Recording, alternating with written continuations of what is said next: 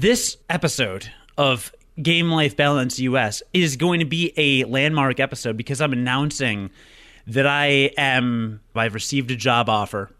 And I have to accept this job offer, which will not allow me to continue Game Life Balance US, nor will it allow me to continue my day job as a social media expert. Is this due to conflict of interest laws? It is conflict of interest laws, yes. I have accepted a position as the new director of the FBI, Federal Bureau of Investigation. That's incredible. I hear that position is open. It has been vacated. And I am legally obliged to change my name to FBI Director James Cody, spelled Codey. It's a prerequisite of the job that your last name rhymes with homie. This dates back to when Tupac and Biggie Smalls used to East Coast, West Coast represent, back in the, I believe, early 90s, if I'm not mistaken. That checks out. Yeah, and there was something to do with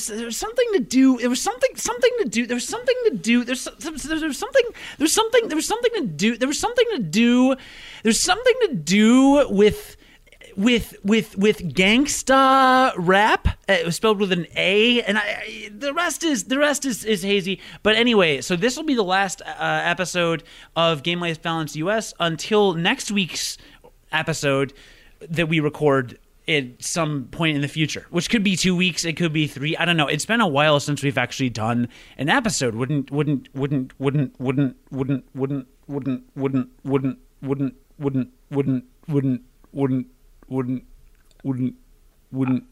I can only assume that you're going to be available next week to do another episode because you are going to get fired from your new position. Welcome to Game Life Balance US, a lifestyle podcast about how to be a grown-up gamer and still go to work and get sleep. With your hosts, Cody Goff, hello, and Jonathan Martin. You're going to be my meat in my Jonathan sandwich. Check out our website at GameLifeBalance.us, where you can subscribe on iTunes, Stitcher, Google Play Music, YouTube, and more. I'm Ryan Dombrowski. I'm the Ninja Fat Man from Doom Ninja Podcast, a podcast member of the Gonna Geek Network. Just like the show you're listening to now. The opinions expressed are those of each individual host. Check out all the other podcasts at GonnaGeekNetwork.com. And get ready, because geekiness begins in 3, 2, 1.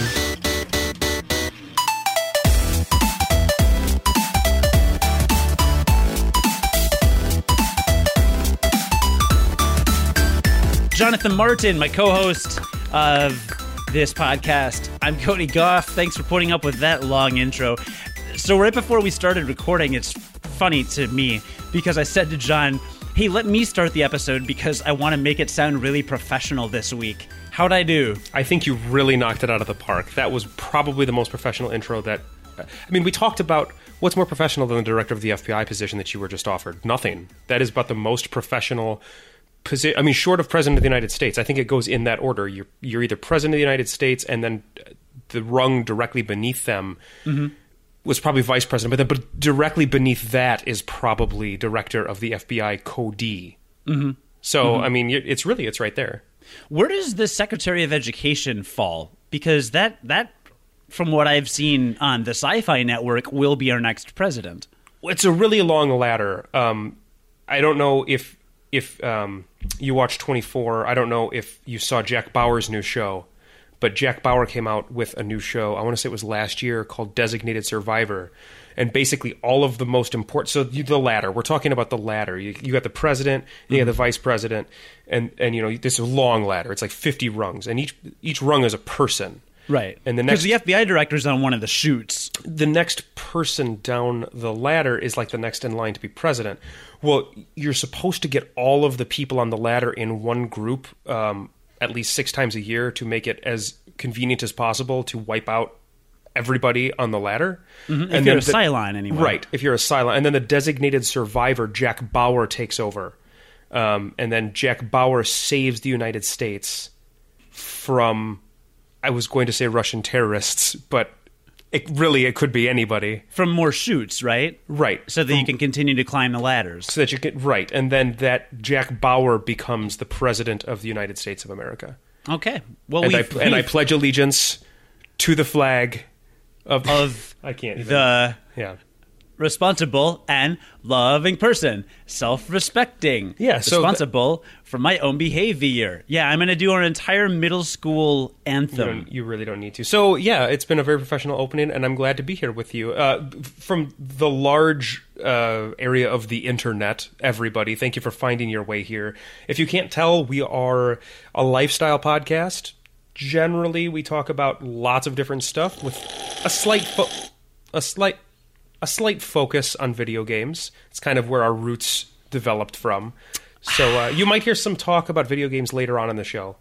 But we got a lot of other stuff to talk about first, I think. Yeah. This episode, I'm gonna talk about the Legend of Zelda Escape Room, Which is not actually a video game, but it's based on a video game. Right. John's got some crazy restaurant story, and also then we will talk some video games at the end of this episode, which is not always a thing that we do. It's true.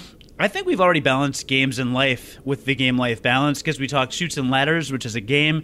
We talked FBI, which is a life. And we talked Russia, which is tipping the balance of what? Neither. It is neither a game nor is it life. But the axis of evil, I believe, was Russia not part of that? It was part of it. I don't think it was. It was part of it. Look, I played the board game Churchill as Russia, and I'm pretty sure I'm pretty sure Russia was in the axis of evil. I don't think that's how Russia works. Listen, I'm a historian. That is what. You know how that I is know what you're my college degree is in. You know how I know you're a historian? Historianism. Do you know how I know you're a historian? How? Because you have a Twitter account. So you are actually a historian and a political scientist. I'm also a philosopher. And definitely a philosopher, but for sure a political scientist. Absolutely. No, I definitely dabble in that. Mm-hmm. Mm-hmm. I also am I'm in gender studies. I don't know if you knew that as well. Mm-hmm. Yes, absolutely. And gender relations and labor relations. Very much so, yeah. Yeah, okay, all right. Economics. Okay. I have my master's in economics, which you can tell from my Twitter account. There's also that. Sorry. So so this podcast is, from this point on, going to be an escape from America, because it's just objectively the worst place right now. Just the people and what they say about it, reality is bad, and it should feel bad. So, speaking of escape, why don't we talk about your Zelda escape room? Nice transition, Jonathan Martin. Really, though, I want to hear about this, and the reason why I want to hear about this is because I read an article on Kotaku, which is a website that I frequent for video game news, that just talked about it. So I read that, and I knew you had done it, so I was just curious as to what it was like. Do you read it in a dumpster? Is that where you read Kotaku? Do you read it in a dumpster? In my bathroom when I'm taking a poop, I guess you could call that a dumpster. Yeah. Hey-yo, yeah. up top. Do you wipe your butt with the phone and then it loads? No, that's a bad idea. You should never do that. That's what that website is. Because otherwise that makes you get poop on your phone. So anyway, I'm still really interested to hear about this, because we've talked about True Dungeon on this show before. It's basically an escape room that we have done a couple of times at Gen Con that we go to every year. And now escape rooms are this whole thing, right? They just are popping up everywhere. Yeah, so I guess we're going to go into our first segment. Life stuff.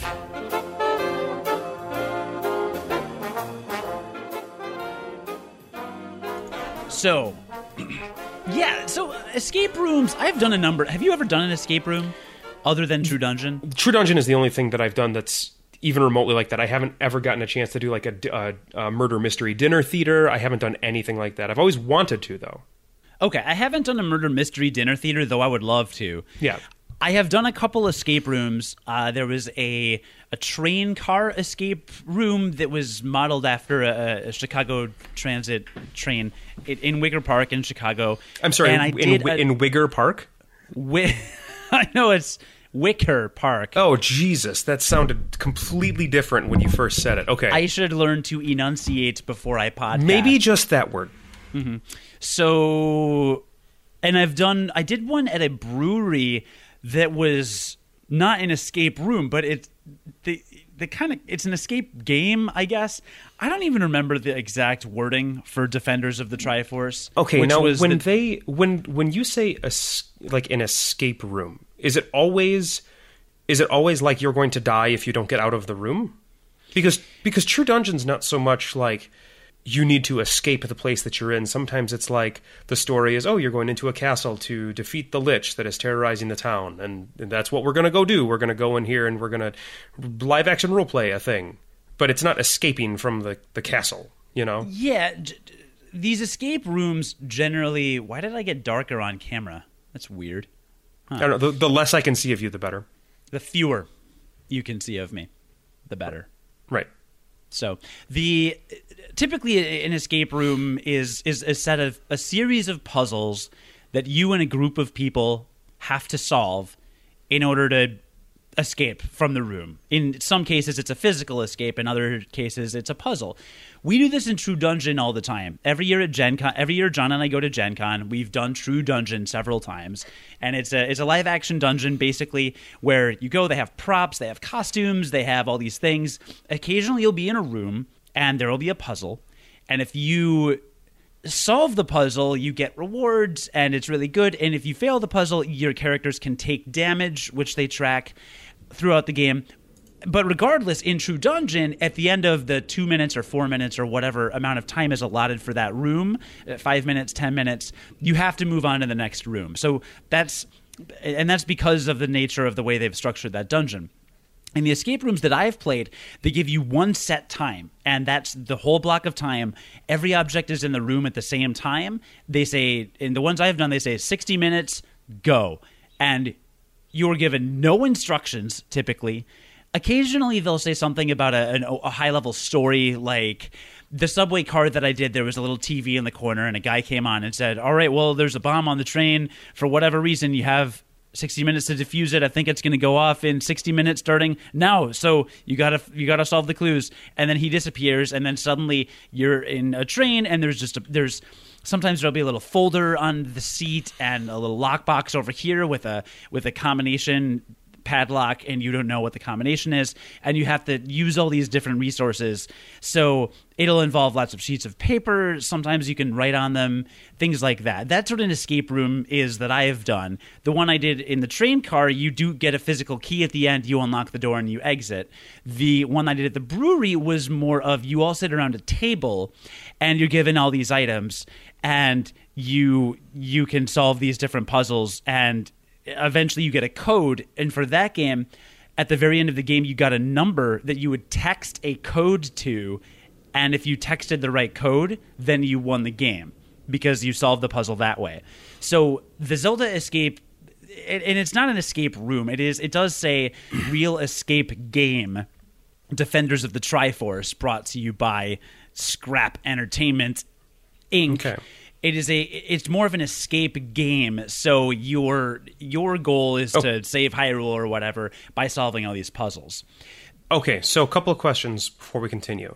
So you've basically described two different types of things. You've described a sit around a table and kind of do whatever kind of puzzles they give you, like logic puzzles, I assume, that kind of thing most of the time. And then you've also got like a more practical, it kind of sounds like a more highly stylized, maybe a more production value type where you're actually in a place that they have a set for, kind of like you would be like on a stage or something like that. Is that pretty accurate? So you got like one of those two. Does it feel, since you've done both of them now, does it feel like the production value for just like sitting around and doing stuff on paper is just generally less? I feel like you're in these puzzles at all times, and the puzzles are really similar. So the train car one was cool because you feel like you're in a train car. They use some train car seats. But typically the puzzles are pretty much the same. There's a lot of... You'll see, let's say, an ad on the sign on the subway car, and there's another sheet of paper somewhere that you get out of a folder or something, and you are trying to figure out, okay, are we supposed to pay attention to the first letter of each word in this ad? Does that spell something? Is there something in common with all these words? How does it tie to different things? Because what you'll have is, and this was especially true in the Zelda escape game, you have several simultaneous puzzles. So let's say you've got a folder and there's 7 or 8 puzzles in them. Or in the train car, over here there's a lockbox with a little sign next to it. Over here there's a little object that looks like a Rubik's Cube or something that you have to mess with. And over here there's some writing under the seat, and you have to write down the initials. So everyone can work on different things. I can start to look at a puzzle, try and solve it, figure it out. If I don't get it, I can go help my friend over here. But the whole time you're communicating with the other people on your team, and you might say something like, okay, well, if I flip this card over, there's an H on the back. Why is there an H on the back? Do you need an H for something? And then someone doing another puzzle might say, okay, yeah, I'm working on this padlock, and there's an R written on the back, so the R might have to do something. So there's a lot of communication required, and sometimes the puzzles, it's just like, oh, I look at it, I do it, I'm good. Other times you end up walking around the table, and you'll be down to 1 or 2 puzzles left to unlock the next thing. Like, let's say all these puzzles each give you a letter of the alphabet, and there's one of those padlocks that you use the letters of the alphabet to unlock. And so it's like AHGX or something. So you need to get AHGX as the solution to other puzzles to unlock this padlock, which unlocks a box with more clues and more puzzles in it. So it kind of cascades that way. And the Zelda game was similar in that vein. So I'm getting away from your question. So production value, and also how many people are in each group? There were 6 for Zelda. There were 8 for the train car. I think there were 6 or 8 for the brewery. No, that gives me a good idea. It's like 6 to 8. 6 to probably 10. 6 to 8. Yep. Okay. Usually. Okay. So for the Zelda escape room game, they did what they always do at the start. They set up the story. They say basically Ganon has taken over Hyrule. You need to find the Master Sword and kill him. Great, cool. Then there's a little folder you start with, and immediately the 6 of us each went into our own little puzzle. Once you piece them together, you get an item, and you can bring that over to. They had 3 different stations. They had a station which was the Zora domain. They had a station that was the Goron domain, the Goron Death Mountain, and then they had the Kokori Forest. And there was also, I think, a little Kakariko Village stand that we did visit. So there's 4 iconic Zelda locations, staffed by somebody at each one with something costume-wise that kind of made them seem like from that race. And then inside of these little kind of huts were little cardboard cutout, actually life-size cardboard cutouts of Gorons and Zora and other items, and the lighting was done to make it look blue for Zora's domain. And there's a rack of little bags of rupees, I think it was. And in the Goron domain, they had little rocks that you would grab, and that had to do with the next puzzle clue and things like that. In the Kokori one, they gave you little bean bags with pots on them, and they said you have to break the pots, and they give you a target in the back, and you grab this little bean bag with a pot and you throw it at the target.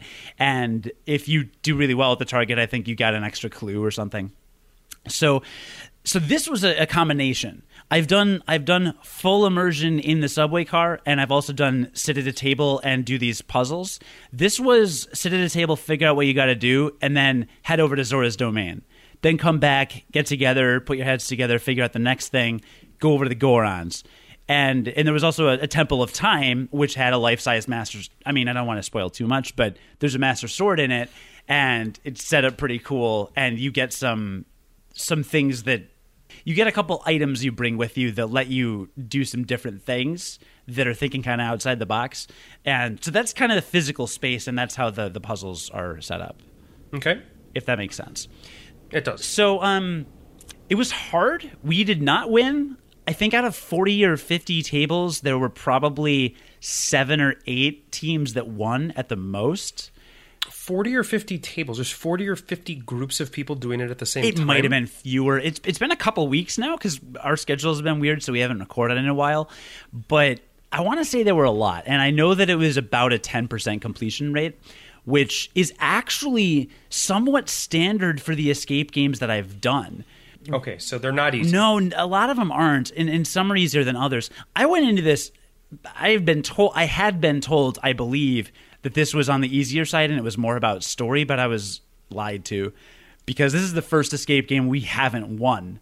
Interesting. We won the subway one with like 5 minutes to go, and I think we were the longest time of the hour that survived. Most people were under a minute when they finished, and the other one we were really close too. So they're usually, I found the groups I've participated in these with have been a really good balance, and I think they're just challenging enough.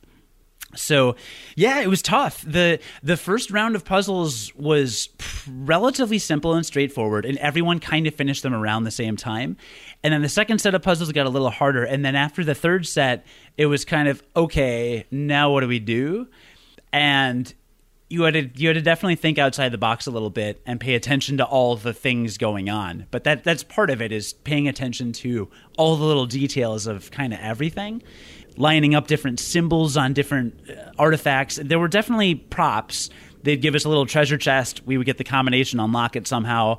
They'd give us a little something else. We'd unlock it somehow. So there's lots of props and interactive things. With these rupee stickers that you got, you had to stick onto things, onto a bag of coins to eventually later give to the Gorons, who eat rupees in canon. So that made sense. So this was a Legend of Zelda themed escape room. How well did it stick with like the Legend of Zelda theme? Did it feel like it could only be a Legend of Zelda escape room or escape game, or did it basically just feel like a skin, like any other escape game with like a Legend of Zelda skin on it? Yeah, this is the most important. This was the most impressive part of the entire experience, which is why I was so mad at Kotaku's write-up, because every single puzzle, every single solution, every single interaction you have is perfectly in line with every Zelda game. Like I just said, there's a thing where you're sticking rupees to a bag. That's what you give to the Gorons. Gorons eat rupees. Makes sense. The pots on the beanbags that I talked about that you threw, that makes sense. The way that you would do puzzles, there's one, and this is a minor spoiler, so if you're... Listener, we'll just say, because we are a spoiler podcast whenever we talk about anything. So this escape room is in 3 cities in the United States: New York, Chicago, and like LA, I think. If Austin, Texas, somewhere. Anyway, it's in 3 cities in the United States. If you think you will ever do it, then skip ahead maybe 5 minutes. It's actually... But otherwise, it's actually done with the United States after next week. It's done in San Francisco. Regardless, if you think in the next week you're going to do it, just skip forward 5 minutes, and then we're going to talk about some puzzle-specific stuff. Yeah. The rest are going to be in Canada and Europe. So there's one where the clue is to cut the grass, and you have a pair of scissors. Now, when you first enter the entire setup area, there's a laminated sheet with instructions and Hylian alphabet that say, this is blah, blah, blah, here's all the stuff that you do. It's laminated and it looks nice, and you've got this sheet the entire game. And about 2/3 into the game, you get a pair of scissors, and it says something about be brave, cut the grass. And at the bottom of this laminated sheet, there is grass. And the solution of the puzzle is you literally cut the laminated sheet of instructions across the grass, and you look inside, and inside the lamination is a loose rupee. And it's the final rupee you need to attach to the money bag before you go to the Gorons. And when it says be brave, or however it's worded, it suggests use your courage or something like that, which is Link's thing. Link has the Triforce of Courage. And you need to be brave enough to be like, I don't think I'm supposed to do this, but I'm going to do it anyway. And then you do it. I'm going to destroy this prop in the game. Yes, exactly. Yes. And all of them have little nods like that. The final puzzle has to do with covering the world in darkness, and it's just really, really well done. But thematically, every single little thing you do. And then near the end of the game, you're actually given a hat at the Temple of Time that lets you turn into young Link versus adult Link, depending on which cap you have someone like a leader in your party go to these different locations. Depending on what color hat they're wearing, that's whether you're an adult or kid. Right. And in the flavor text, in one of the first puzzles, it says something about either being an adult or being a child in the Kokori Forest and asking a question. And the final puzzle was you have to wear the appropriate hat, go to Kokori Forest, ask the question, and it has something to do with courage, and they give you the final clue, and then you go to the Temple of Time. So thematically, 1,000%, it is the most Zelda thing you could possibly do. And I felt that the puzzles were all really outside the box, and it did some cool things I haven't seen in escape rooms. And the best part of it was when you get done, they explain all the solutions, and you want it to be like, oh, of course, or oh, that's really clever, I didn't think of that. You don't want to ever think that's really oblique or obscure and dumb and I didn't get it. It's just that you weren't there enough. But if you're totally obsessed with Zelda and you're thinking full Zelda the entire time, that'll help you a little bit. So what was the last puzzle? Because the last puzzle is probably the hardest puzzle, right? It always is a Gen Con. I imagine that's probably the general game design of these things. So what was the last thing that you had to do, that you failed to do because you failed to complete? Yeah, it was the one I told you about, the hats. It was, we got this final hat from the Temple of Time, and they said you've got to uncover this thing on this paper, and we just didn't know what to do. And we're looking at everything. It's funny because we ran into a friend of ours who was leaving the game on the way there, and he said, I'll tell you right now, it starts out really easy and then it gets really hard. Just read everything. And we had read everything, but again, it looked like flavor text. It's just this little 2-sentence thing on the side of our little Kokori sheet that said, oh, blah, blah, blah, that, the children of the forest can tell you if you ask them this question. And so we blew past that, even though we had read it and it was there. So in these escape room games, the trickiest thing in any escape room is use everything they give you.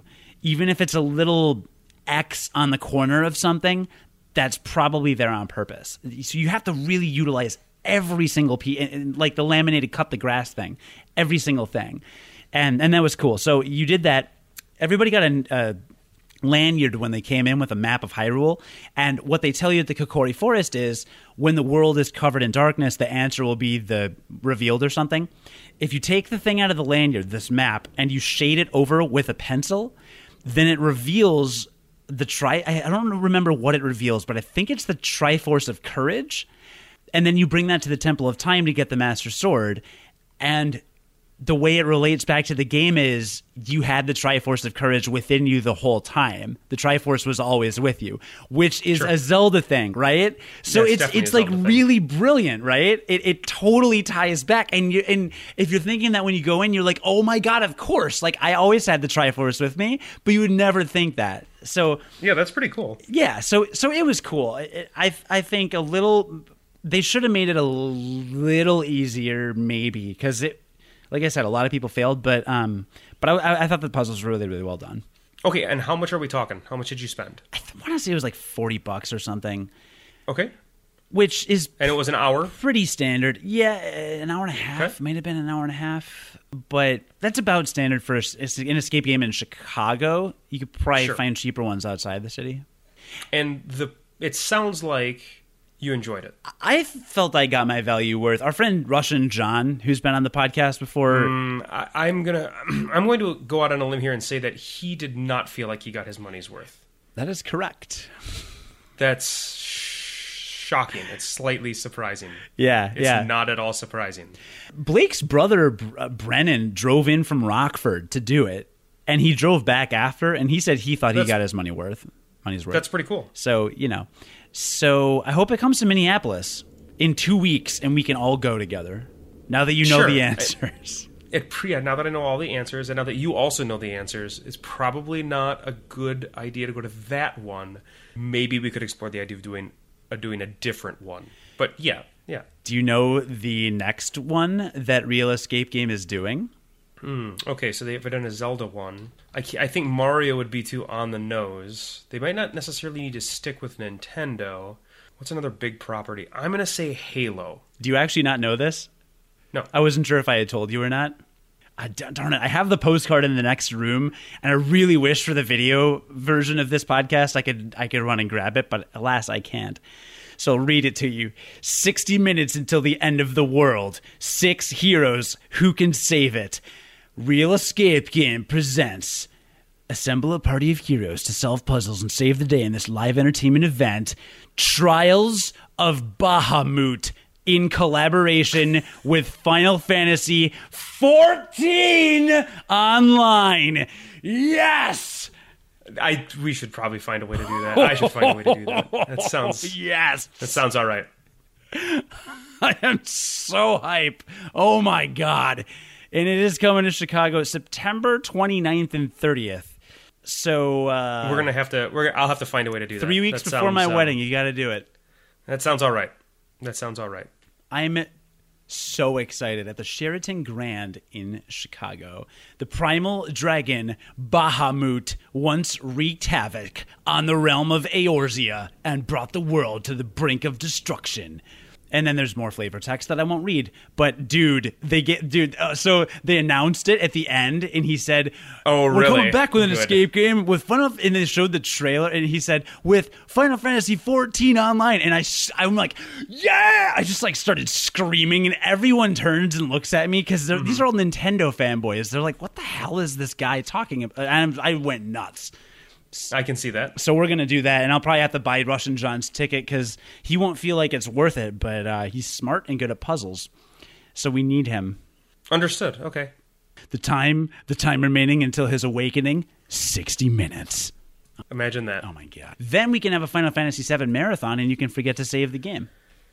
Only if I've been drinking Long Island. That's the only way that kind of thing happens. Well, good. I'm glad you had a good time with the Zelda Escape Room. I also have... Mine has nothing to do with video games. But I have something that I want to talk about. Because I had a birthday, so I feel like I should get a turn. A turn to talk? A turn to talk. Oh, yeah, happy birthday. That was like, what, like 2 or 3 weeks ago. 3 weeks ago, happy belated birthday. It was a week ago. It was 3 weeks ago. Happy April 93rd? It's actually 6 days ago. Yeah. So it was not too long ago. But, so my wife got us tickets to this restaurant called Travail in Minneapolis. It's in this small, like, very unassuming suburb in northern Minneapolis that is, I don't know, population like 5,000 in this suburb. Like, it's small. It's super tiny. And you wouldn't expect this crazy restaurant to be there. But I'll preface this by saying this is the kind of meal... It's the kind of restaurant that we went to that we will maybe go to once every 5 years. So it was $150 a piece up front. A piece? A piece up front.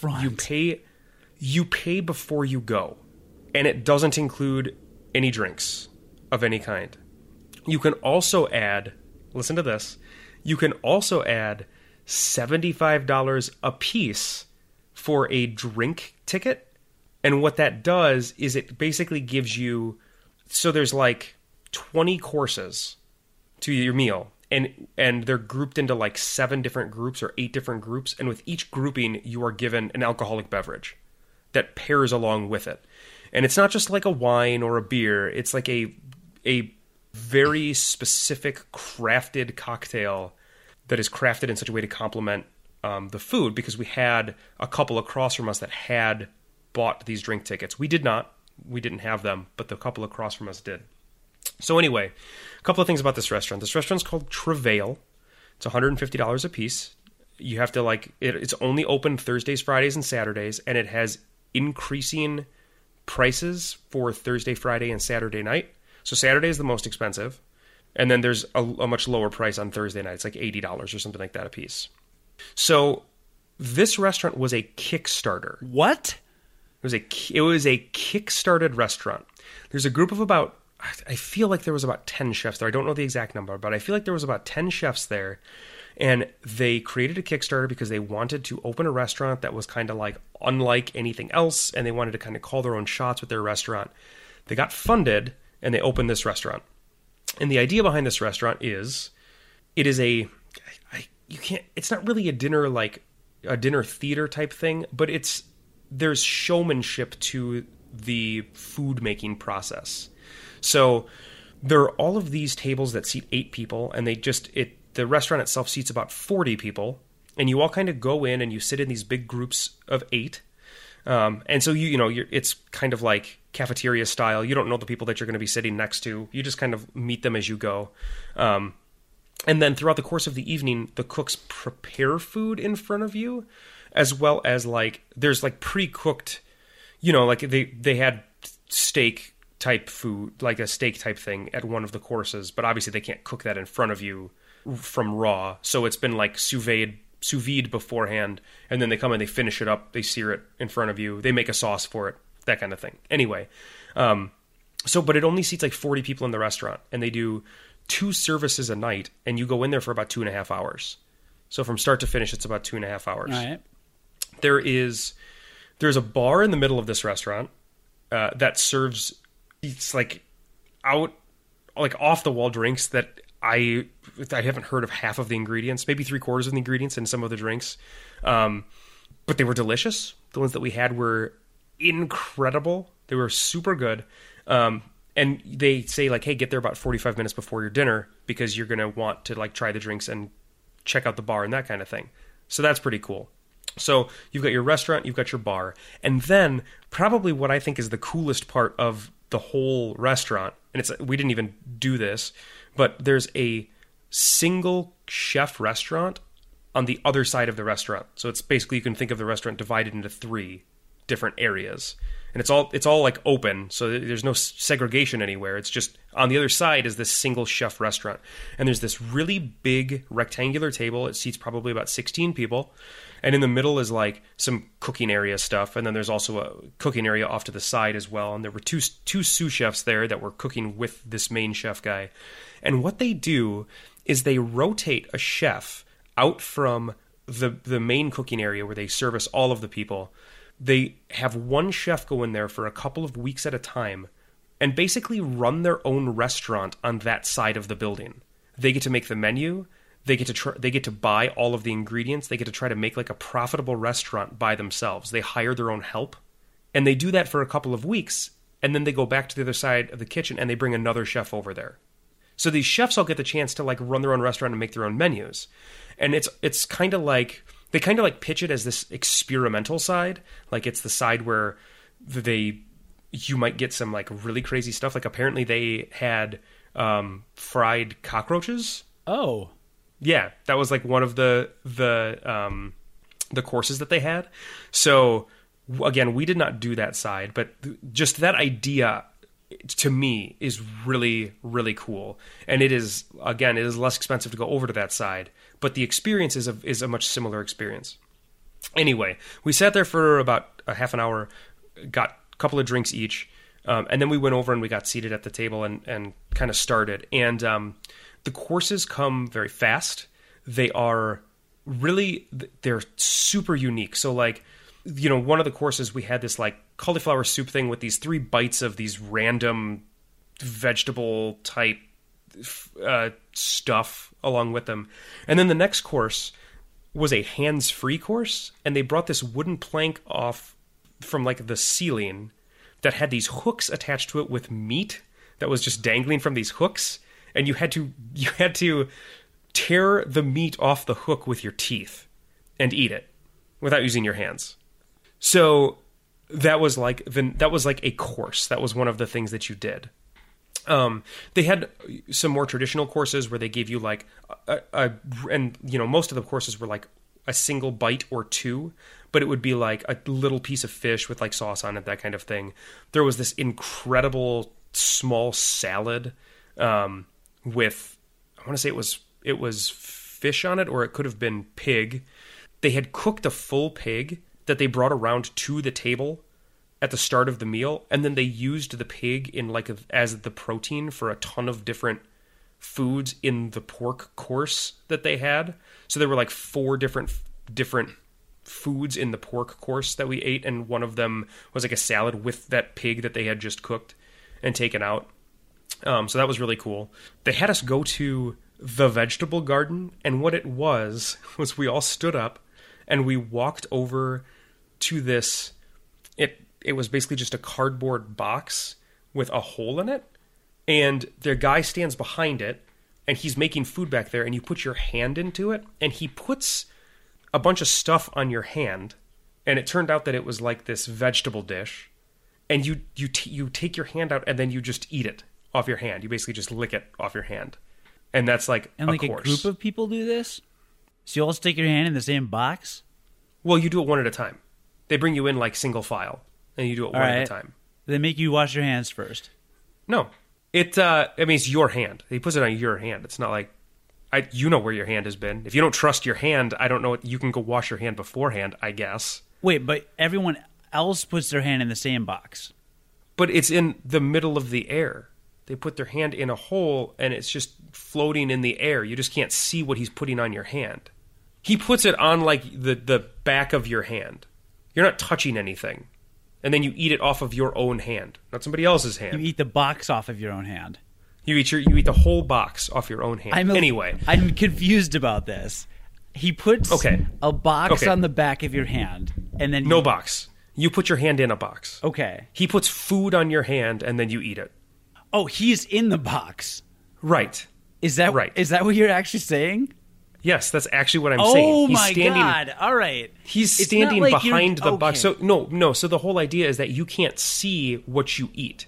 Like, you can't see what he's doing and putting on your hand. Got it. And then you just take it off and you eat it. Okay. And you're supposed to, like, take it out of the box, and he puts it on kind of precariously so that it has the potential to fall off. So he's like, as soon as you take it out, you need to eat it off your hand. And of course, there are people that did it wrong. So Casey and I both ate it immediately, but we went back and sat down, and we see people, like, walking around the restaurant back to their seat with this pile of food that's just, like, dangling off of their hand, which was pretty funny because they did it wrong.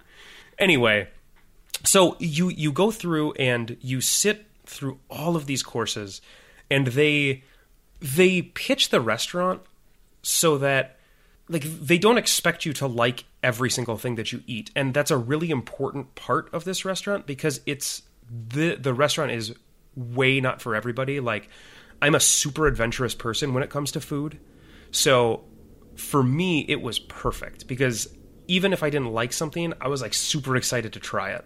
But there are people that, like, are not willing to eat food that they do not think they're going to like.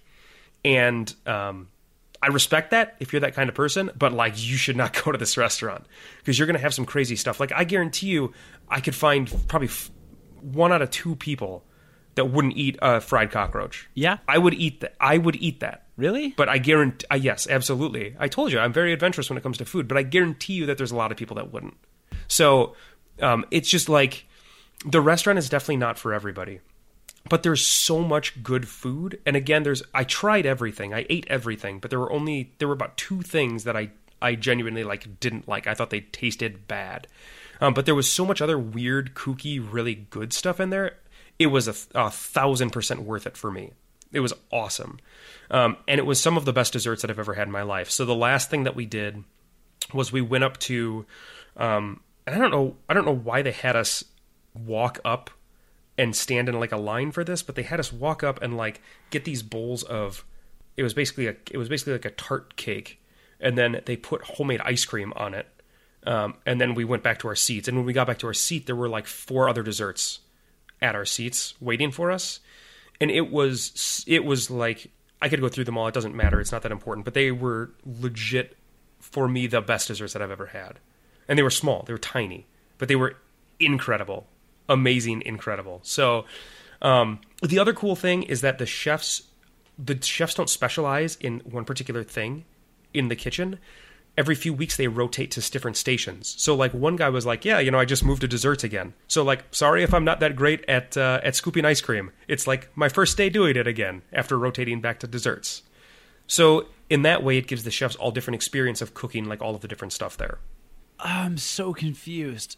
Why was it kickstarted? I don't know. I have no idea. I don't know like the details of the story of the restaurant. I just know that it was a kickstarted restaurant. And so they've got a list of all of their backers that are written on this, like, chalkboard wall as you walk in to the restaurant. Yeah, the vast majority of restaurants fail. Maybe not vast, but I believe the majority of new restaurants fail. So it's interesting to see one opened by a Kickstarter, which I guess would then probably profit because there's enough interest as it is.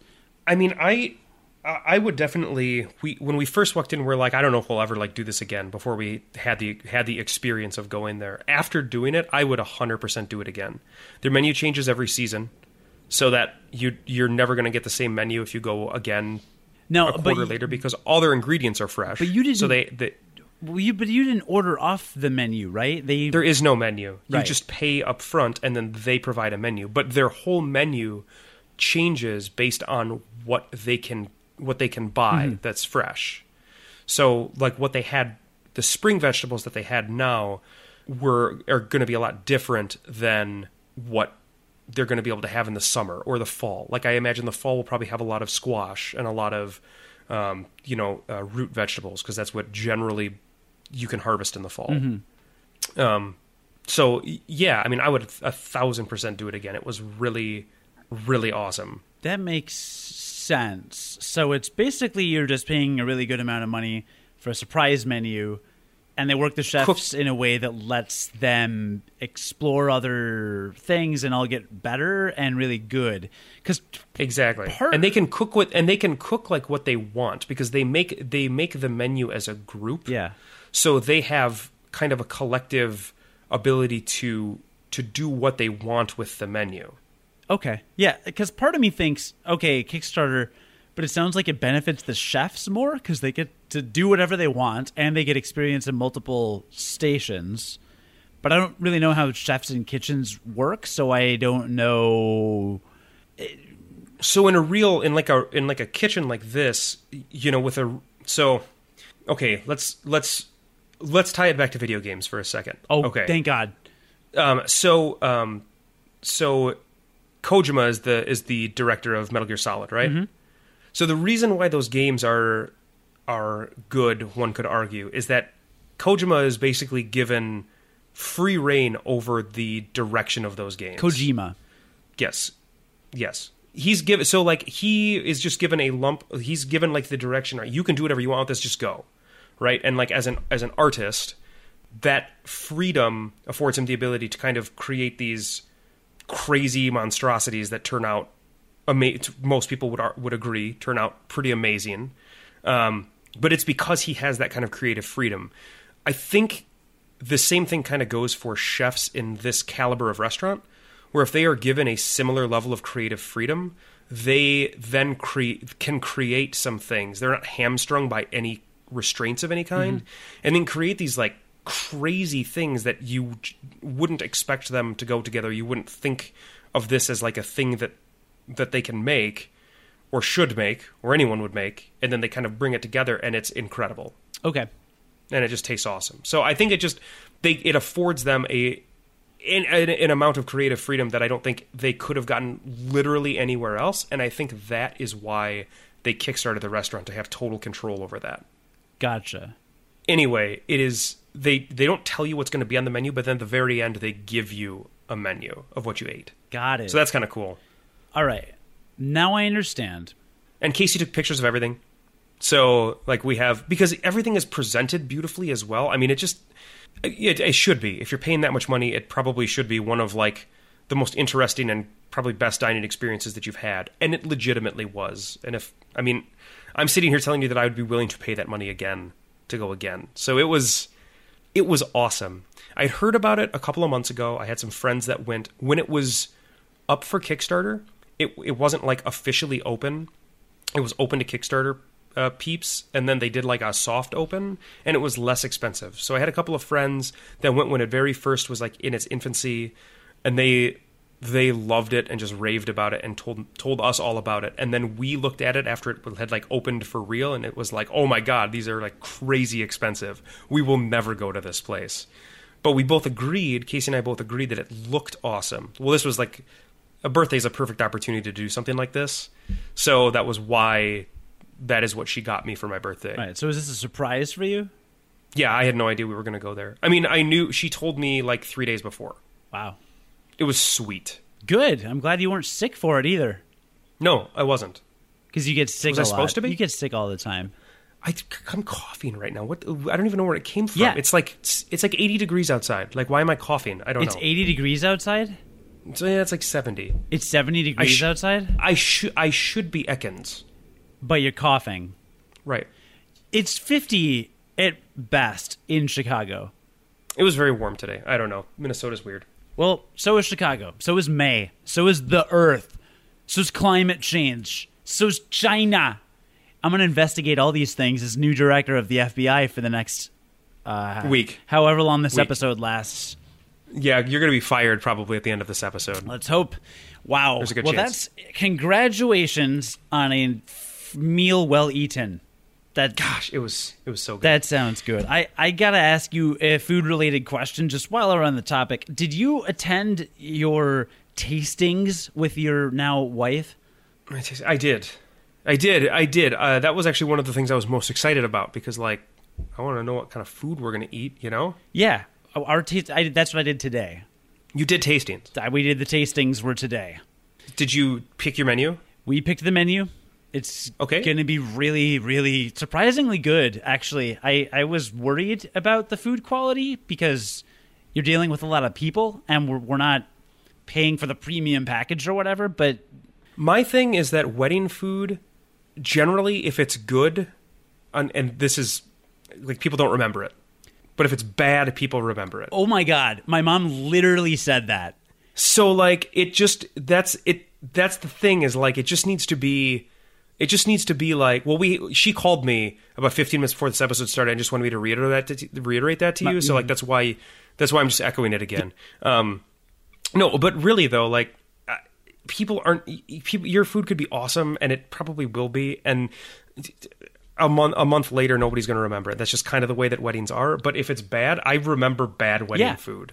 I can remember the food at exactly one wedding I've been to. It wasn't actually because it was bad. It was because it was buffet style, and it was the first wedding I had been to that was buffet style. That's the only reason I remember it. Honestly, the only food that I remember because it was good was at our friend Peter's wedding in California. And that food there was, but mostly because it was like, it was crazy decadent food I was not expecting to have at a wedding. So, see, and I'm sure it was really good, but I don't remember it. And you're right. It's just the one thing, and I went into it with that whole mindset. So yeah, I mean. But to you, it is your wedding. It is important, and that is important. That is important. Is that it is important to you. So, regardless, I would never criticize anybody for splurging on the food at their wedding because it makes them feel good. Oh yeah. No, the people that it's everyone's own whatever, their own thing. But I just. Did you get full? Oh my God, yes, so full. What was the issue? Was the wine. Did I really need to sample 4 glasses of wine? And by sample, I mean pretty much drink at noon on a Tuesday. So basically, they were like, "Sir, we just want you to take a sip out of it." And by the time they finished the sentence, you were putting the glass down empty. Well, is what happened. They didn't mind that I finished my 4 glasses. It's when I started finishing Casey's glasses and then leaned over and started finishing my parents' wine. That was when it probably had about 16 glasses of wine. It's a lot of wine. In about 2 hours. They said it was equivalent to 3 bottles when I was at the ER, but that's what they... Did they like put the wine with it to pair specifically, or were they just like, here's some wine to have with your with your food? They were like, here's some white, here's some red, here's some chicken, here's some steak, here's some whatever, and you kind of know what to pair. But it was super fun, and I always thought it was weird because everyone I said, oh yeah, we're doing the tasting next week or whatever, coworkers, whoever, everyone has always said that, oh my gosh, the tasting's the fun part. It's like the most fun part of planning your entire wedding. And I would say it was close, so I was going to get your thoughts on that. We had fun. Ours was a little different in that we had it at that, I mean, I'm sure you don't really remember the place, but we basically had it at like a banquet hall with about 5 different rooms in it. I remember the place really well because I did a lot of things in that place. Because you got kicked out of it. Because I got kicked out late in the wedding, to be fair. I love how we're going to keep teasing this story about me being kicked out of your wedding until August. You literally got kicked out of a wedding. Yeah, no, we can talk about it at some point. Now is not the time. God, that's a good story, though. Your wedding's the important wedding. But if you remember, it was like a big banquet hall. And the way that they did our tasting was you had to buy the food through the banquet hall. It wasn't like you brought in your own caterer or anything. And so they did tastings as like this big group tasting. And so everybody that was going to have a wedding coming up would go, and they would have like samples of every single one of the 50 things you could get. Oh, wow, that's cool. It was cool, but like we literally couldn't get through it all. because there was so much food. By the end we were like, I can't eat anymore. There's still like 25 things we haven't tried. I have no idea if what I didn't try would have been the stuff that I was going to order. So we just ordered some of the stuff that we had tried.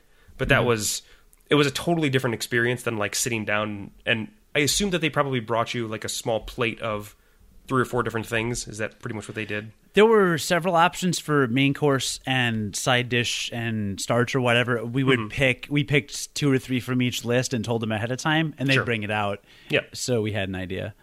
So kind of similar. It was fun though. I mean, getting married was the most fun. I'll be honest, Casey did almost all of the planning for our wedding. So for me, it was fun because it was something I got to participate in, and it was eating. So that was pretty cool. Eating's good. It was fine. The picking up the tuxes, I actually had a lot of fun with. I was really excited to do that. I have not even started looking at a tux or grooms. The wedding dress apparently and the bridesmaid dresses are done. This has turned into wedding update. Sorry, listener. It's just what happens when weddings are being planned. When weddings are happening. That's it. So you have not thought about tuxes? I've not even thought about tux. I really got to get my tux figured out, and I got to figure out what the party's wearing and all that stuff. So that's gonna be. Do you have your party? Like, do you know everything? What do you mean? Like, do you have your parties picked out? I mean, obviously she does because she's got her whole party picked out. I have asked my brothers and my cousin Michael, and I was actually going to ask you if you want to stay to my wedding. Like, now? Yeah. I guess. I could ask you later, but I feel the surprise would have been probably... That is a legitimate surprise. Wait, really? Yes. Really? Yes. Why? Yeah. Well, I mean, because you have a lot of family. And I didn't know how big your wedding was going to be. Oh, I'm yeah, touched. it's not going to be that big. You're part of an elite. Yes, you're part of an elite group.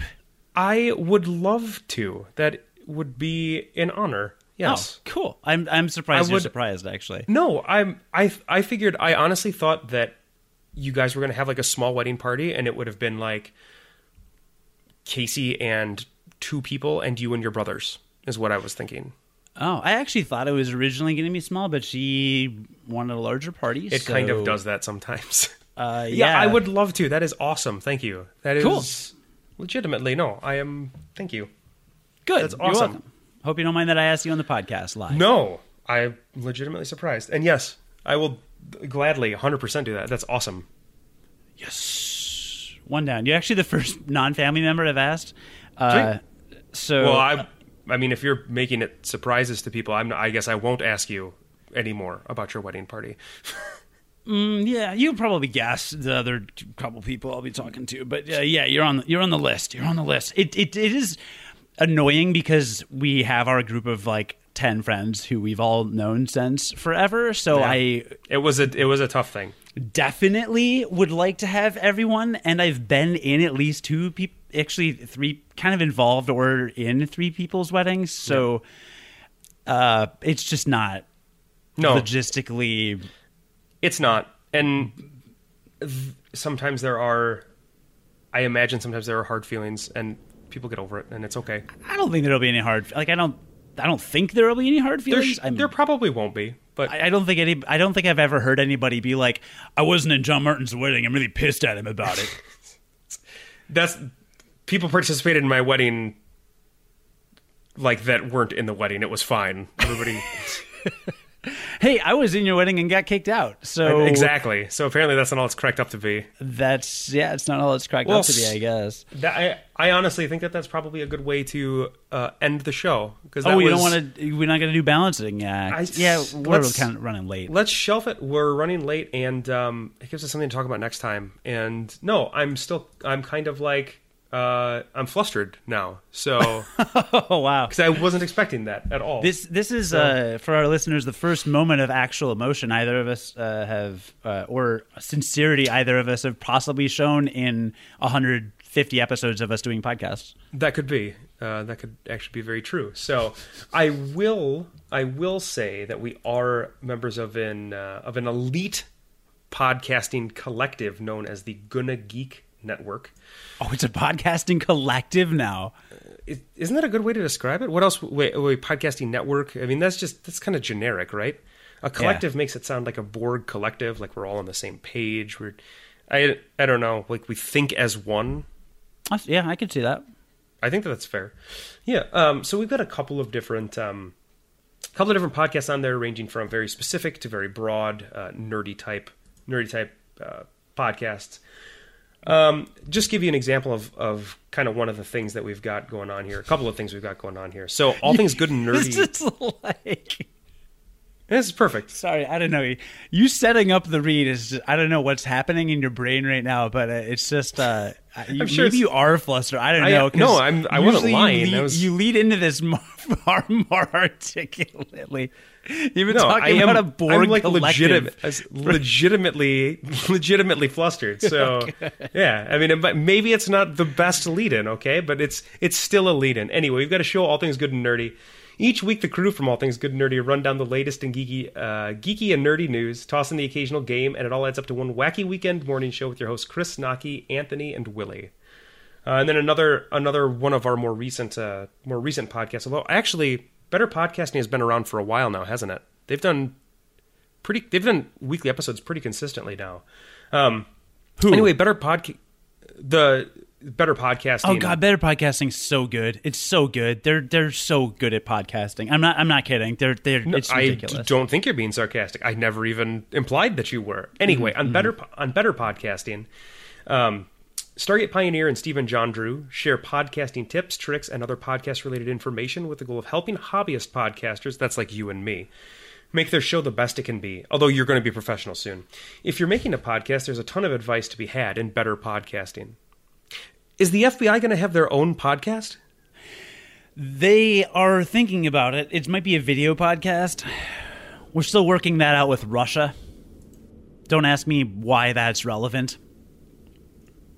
Instead, I'll thank you for listening to the Game Life Balance US podcast. This is the American edition of the Game Life Balance podcast, sponsored by the FBI. We're not really. Please don't arrest us. Please like, share, and subscribe if you liked this episode, and leave us a review if you really want to make our day. iTunes reviews and all that really help us in algorithms or something. You can find us on the Gonna Geek Network at GonnaGeek.com, like John was talking about, or on WGNRadio.com, where we're currently syndicated, at least as long as they exist, because now that Sinclair Broadcasting bought them, I don't know what the hell is going to happen. Learn more about Game Life Balance, including contact information and links to our sister show in Australia with our Australian friends, Rob and AC at GameLifeBalance.us. And I hope they get in some huge fight over the fact that I said Rob's name first. Because I think, is it usually AC and Rob, or how does that work? I think Rob is the face. Is he? I think he's the face. Yeah.